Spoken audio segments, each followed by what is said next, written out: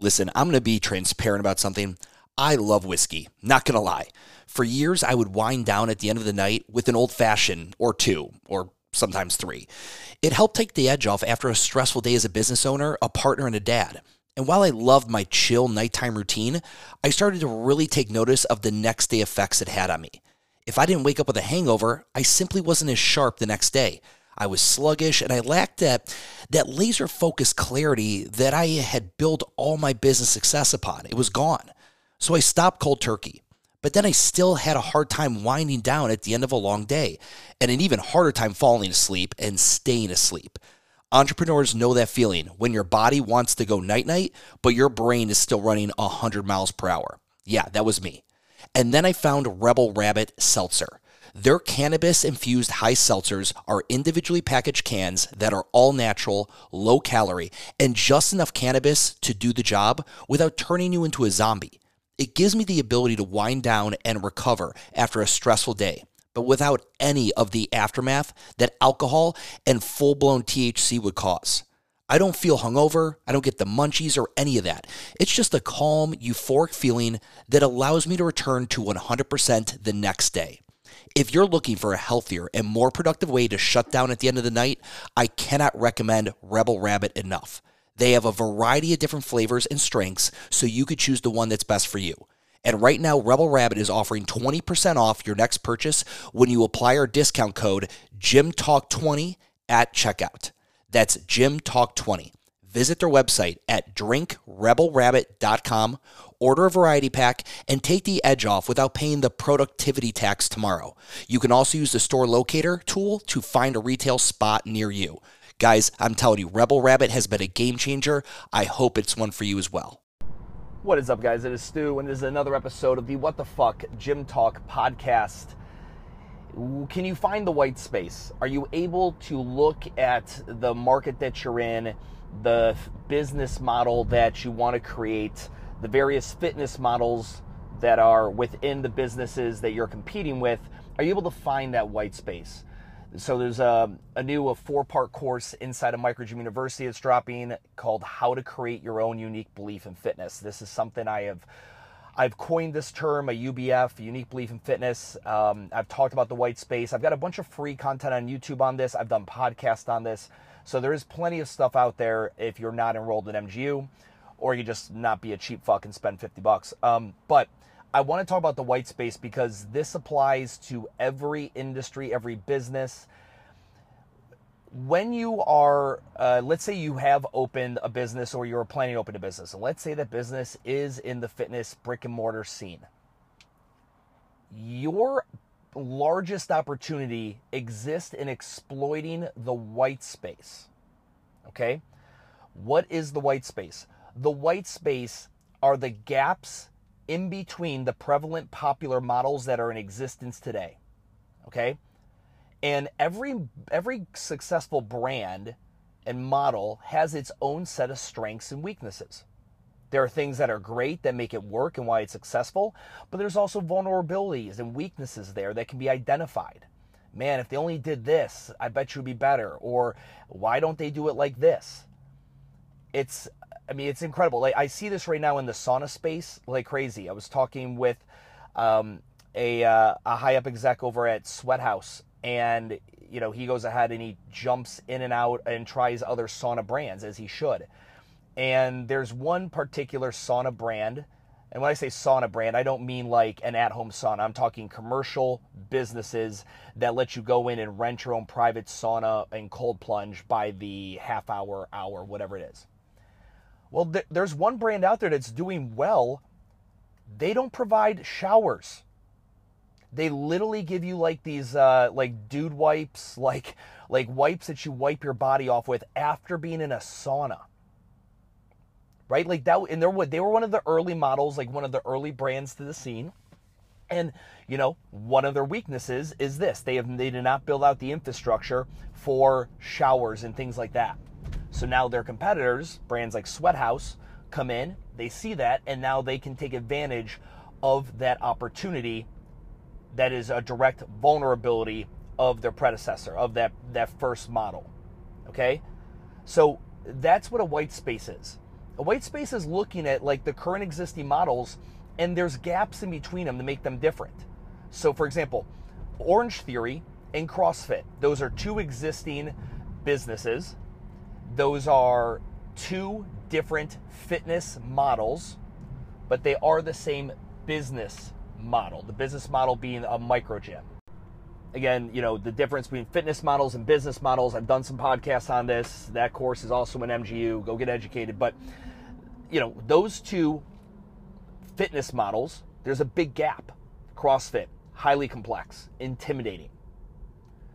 Orange Theory caters to starter fitness, right? Very predictable, consistent, kind of a mundane workout after a while.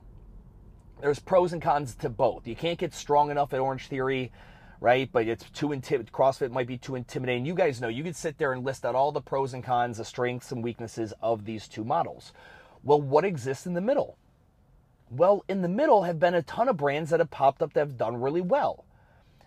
Basecamp, Alchemy 365, Metabolic, Urban Movement. I mean, like, and there's plenty of them that are, you know, I'm not mentioning it right now, but that have done a great job exploiting that. Box and Flow did a great job of that, like finding the white space between existing models. But guys, you can only exploit that white space if you're aware of it.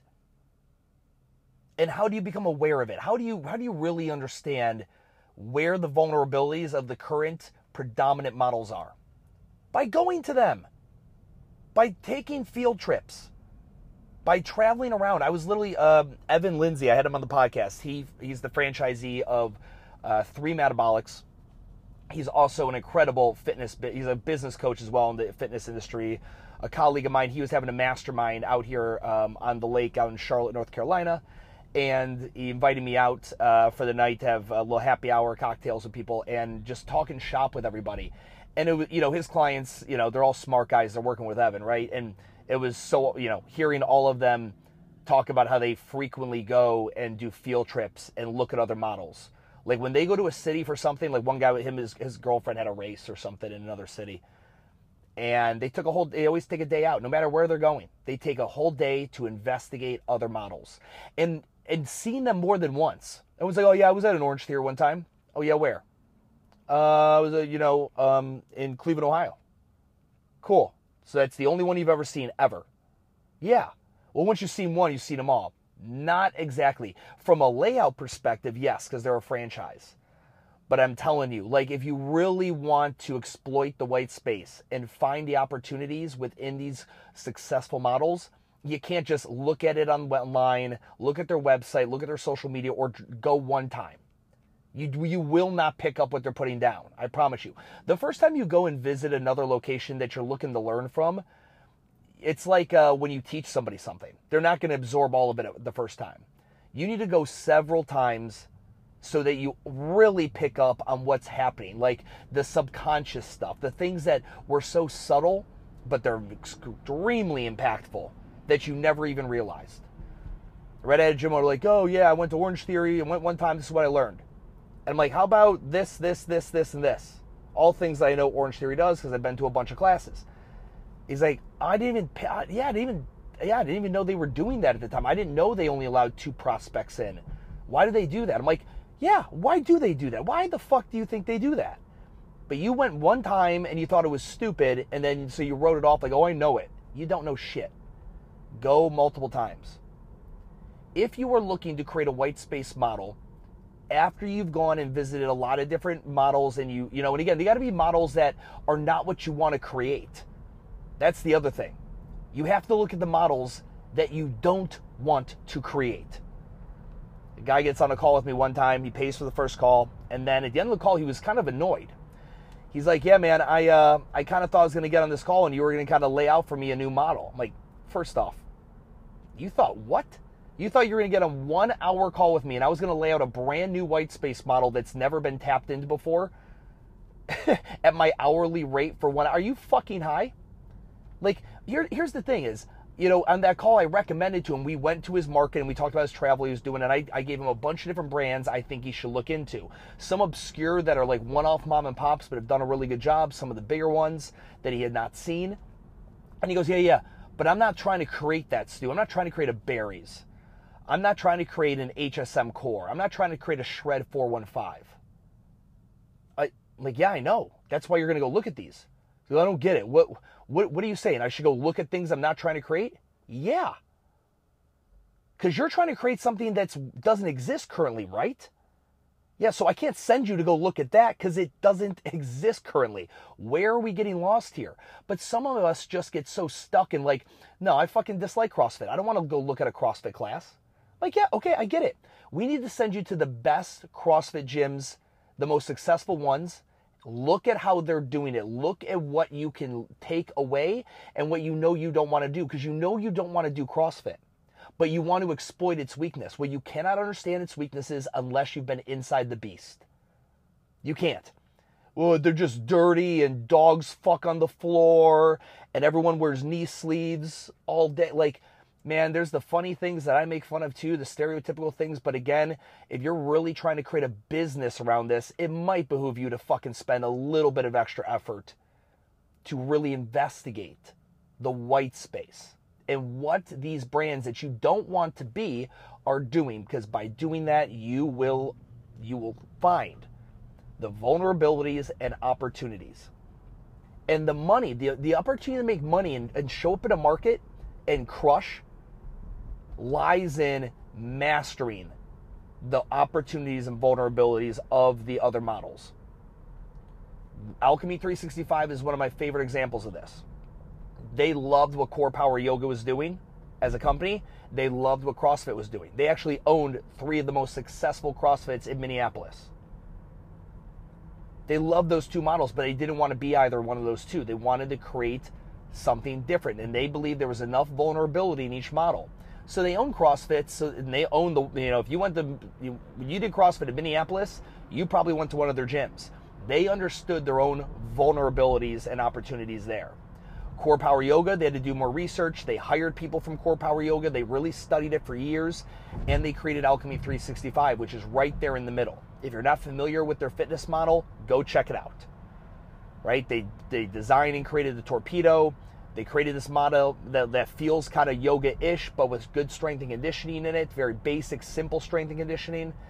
It works. And it's done very well. They're in 2 markets. I'm excited. I'm actually flying out to Denver later this summer to go interview the current CEO, Tyler Quinn. He was the co-founder alongside of Mike Jones. So going to go out there and learn more about Alchemy and their growth plans and what's going on in their Denver model, or Denver market. But I mean, think about that. Like that. I mean, that's a great story of a white space being identified and then created. But the high-level investigation had to occur in order for that to transpire, right? They had to know what they didn't want to be so that they can make sure that what they created really fit in that white space. My biggest recommendation, like when it comes to these kind of things, and you're, kind of putting pen to paper, most of you guys have a model already, and if you want to change your model, we're talking something a little bit different.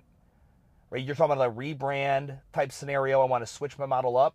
That's a little bit different. You still, again, have to find something that's going to work, right? You have to exploit the opportunities and vulnerabilities of what's prevalent. But when you currently have something, the best thing to do, kind of like what Alchemy did, they kept their CrossFit gyms. They didn't roll them into the new thing. They created a new thing. They did a bunch of R&D. They did small, they rented sublet small little commercial spaces to test it out and to see if it would hit before taking on all the risk of signing a lease and a build out. If you're going to do this, if you're looking to do this and you already have the existing model, there is some inherent risk. You've probably heard the story of how I did at Urban Movement. I wish I could have kept CrossFit South End going. If I still wish I had CrossFit South End today, but I had to relocate the business and roll it all into my new brand of Urban Movement because I was getting kicked out of my other location, right? I didn't really have much of a choice. But if I could do it all over again, if I had my way, I 100% would have kept CrossFit South End alive and well and opened up my new Whitespace model, which was Urban Movement. But for those of you guys that are sitting there on the concept side right now, you're thinking of ideas. You got to investigate the different models. So let's do another one.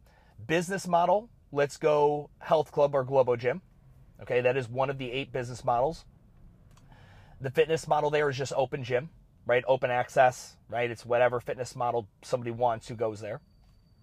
Now, previously, the one prevalent model for years has been big box, high cost, high operating cost, high commercial real estate needs, low membership, high volume.